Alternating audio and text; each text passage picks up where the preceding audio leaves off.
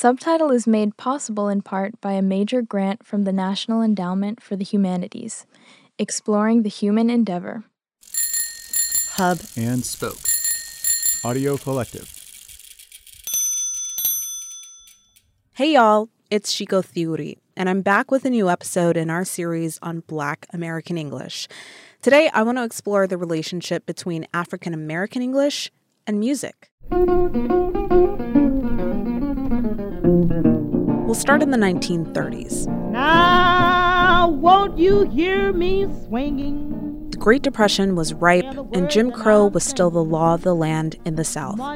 White women were making incremental strides in society, entering the workforce and exercising their right to vote. And by the end of the decade, one black woman became infamous for pushing the envelope even further. Oh, if you leave me, I will die. Sister Rosetta Tharpe was a rare and radical musician. She played guitar, an instrument associated with masculinity at the time. She also combined secular and religious themes in her music, performing both the sacred and profane in nightclubs, among other venues. Later, Tharpe and another woman named Marie Knight would go on tour as two black queer women in love. Boy, was Sis bold. She's now considered the godmother of rock and roll. Before Elvis, Johnny Cash, and Little Richard, there was Sister Rosetta Tharpe. Can't no grave hold my body down. Can't no grave hold my body down. You know when the first trumpet sound, I'm gonna get up out of the ground. I can't no grave hold my body down. What Sister Rosetta Tharpe did and what she stood for is central to the work of Jordana Elizabeth. Jordana is a Baltimore-based journalist and music critic, and I think she's the perfect person to lay out why musical innovation like Sister Rosetta Tharpe's was often linguistic innovation too. It propelled African American English to a whole new place. Hold my body down. From Quiet Juice and the Linguistic Society of America, this is Subtitle, stories about languages and the people who speak them. I want to know, is there a particular role music plays in the evolution of Black American English?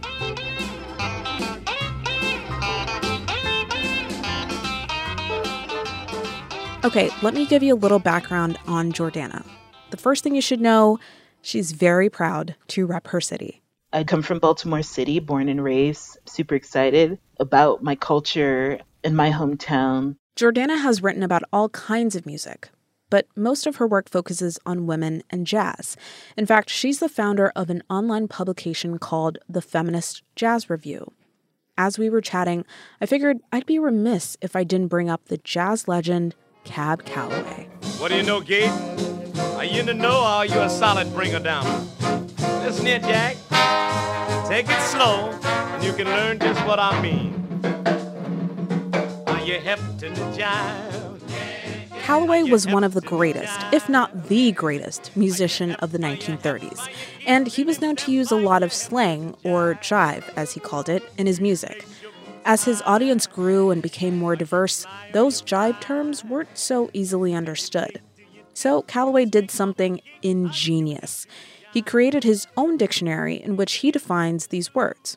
It wasn't a 4,000-page book with a thick cover, more like a pamphlet, and it included phrases like jelly, which meant free or on the house. A frolic pad was a place of entertainment like a theater or a nightclub. There's a great video where Calloway actually defines these words through song. We'll link you to it in the show notes. What's a doghouse?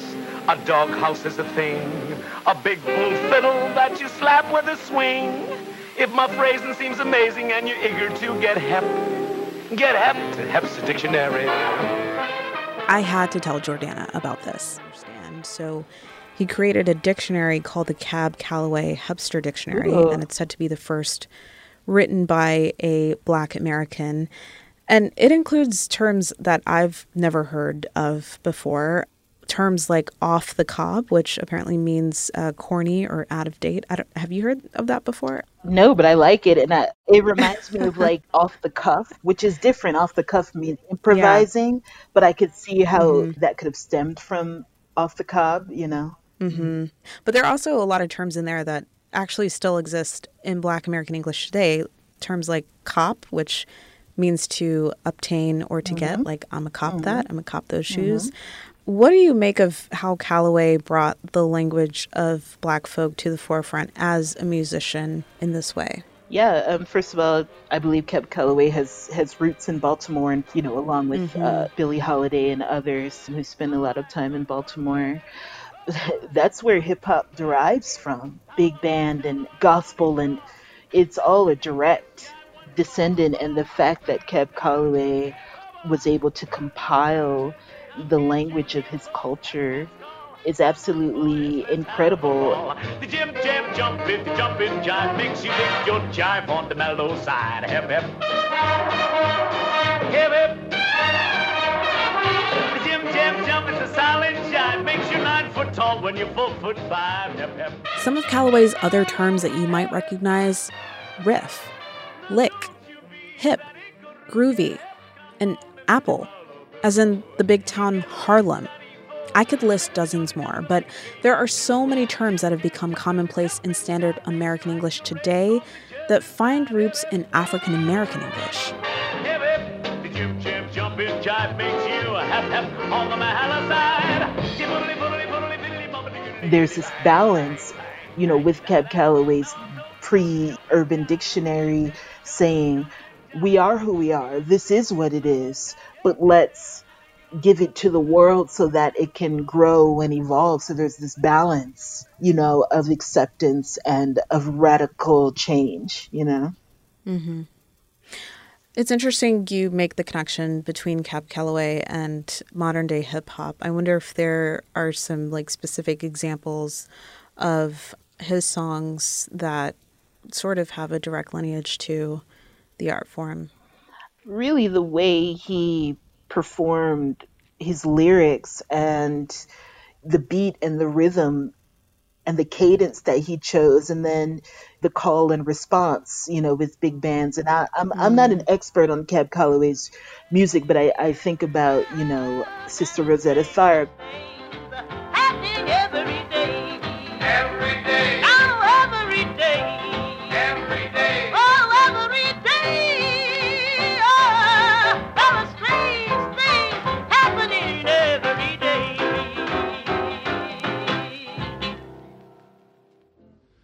Ooh, Boston beans, soybeans, green beans, cabbage and greens. I'm not keen upon a bean unless it is a cherry bean, boy.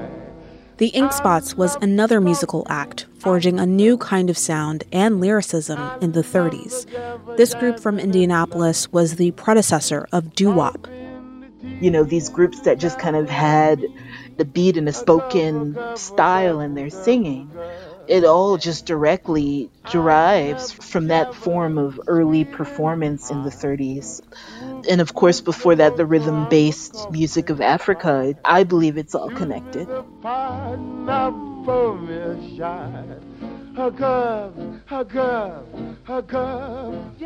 Oh, throw me that slug from the wonderful mug. How integral would you say Black American English is in American music, and maybe even more broadly, songs that sort of are part of the tapestry of the American experience? Black American music and Black American language, you know, has become a tapestry of cultural language, of global language. Gen Z culture is incredibly influenced by the language of hip hop and hip hop culture. You know, hip hop is the most listened to genre, you know, in the United States of America. And of course, it's very, very, very popular and influential across the globe. You know, turned up. Like I didn't. Okay, for those of you who don't know Turned up is an expression that describes a state of euphoria and high energy. For example, I can't wait to get turned up with my girls in the Bahamas. Or, this concert is turned up.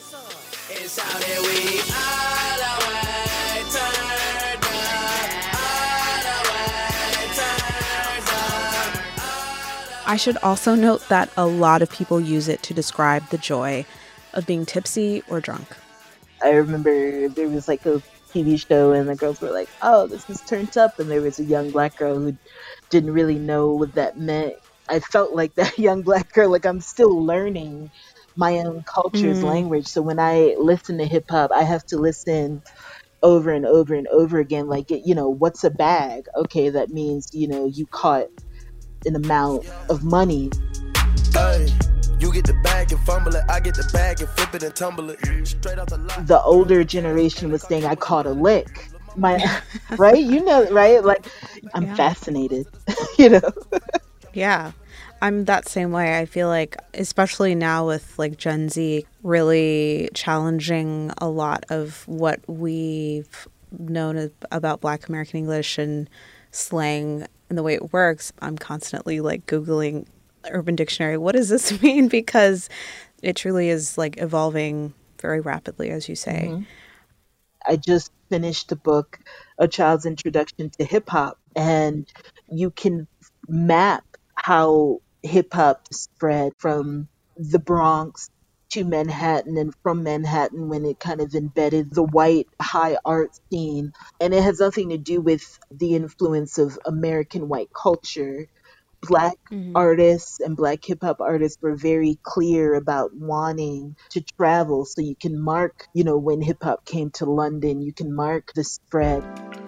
We should certainly owe it to Black artists, Black writers, rappers, and poets, because they were intentional, and I don't think we as a culture get enough appreciation and acknowledgement for having the will and the vision to travel and take the art wherever, we wanted it to go. And I wonder now, 2 years after the so-called racial reckoning in 2020, from what you've observed, do you think that the gatekeepers of industry have sort of changed their attitude about Black American English from your standpoint as a writer? No. They've changed their attitude about Black people, Black experiences, and Black voices. And that's very much appreciated. The voices that are coming out are different and many times established, many times emerging, but I don't think we have pieces that are coming out that are strongly influenced by true neighborhood Black community dialogue. No, not really. I don't think so. Do you think there's reception for that right now, or are we at a point where people are yearning for that, or not yet? No, we have hip hop for that, but now with the global culture, we're all influencing each other. Now, it's important to underscore, of course, that the evolution of Black American English and the attitudes about it aren't limited to just music. There are so many other art forms it touches: literature, theater, and movies. And Jordana doesn't think attitudes about Black American English have changed through those mediums either. Part of it has to do with the authenticity of those narratives. Are there stories from the Bronx anymore? Are there stories from Macon, Georgia? Are there stories from Baltimore, Maryland, that aren't centered around police and crime and kind of all of those things? Are there true stories of the day-to-day lives of working class Black people? No. Is there a need for that? I don't know. I think I care, and I would like to see that done authentically. Stories that center Black people and their cultures should be told by those who actually belong to and speak the language of those communities, to accurately depict their realities, approaching it with an understanding of who they truly are, not what other people expect them to aspire to be. Jordana mentioned names of Black artists who brought their truest selves to the art form: Sister Rosetta Tharpe, Cab Calloway with his Hepster's Dictionary. I mean, these artists didn't bend to the linguistic norms of what audiences expected. They brought their vernacular to the main stage. And from there, to the globe. Finally, I'm not running back, I'm turning up and on and down, coming down. I be coming for your mind, running in. I be fighting for your time, right? So what happens when a vernacular like Black American English travels outside of the US? What kind of influence does it have on other cultures? And in turn, how have other cultures influenced Black American English? In the next episode, we'll get into all of that with someone who interacted with this vernacular long before she even stepped foot in America.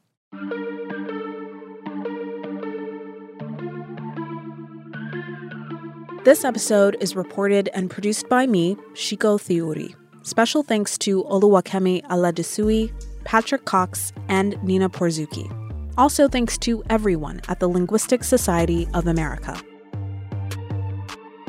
Tina Toby is our sound designer. Allison Shao manages our social media and newsletter. And if you haven't subscribed yet, go to subtitle.com/newsletter. That's subtitle.com/newsletter. Subtitle is a member of the Hub and Spoke Audio Collective. Another Hub and Spoke show is Soonish. Soonish is a podcast about technology, specifically about the moment when we sense the future touching our present lives. You can find episodes on food and work and travel. The latest episode is about newts, not the Gingrich variety, but those little amphibians. Newts and their connection to the man who coined the word robot. Trust me, it'll blow your mind. Check out Soonish and all the other Hub and Spoke shows at hubspokeaudio.org. Thanks for listening, and thanks to everyone who rated and reviewed Subtitle. If you haven't done so yet, please leave us a review whenever you listen. We'll be back in a couple of weeks. Subtitle is made possible in part by a major grant from the National Endowment for the Humanities, exploring the human endeavor. Hub and Spoke Audio Collective.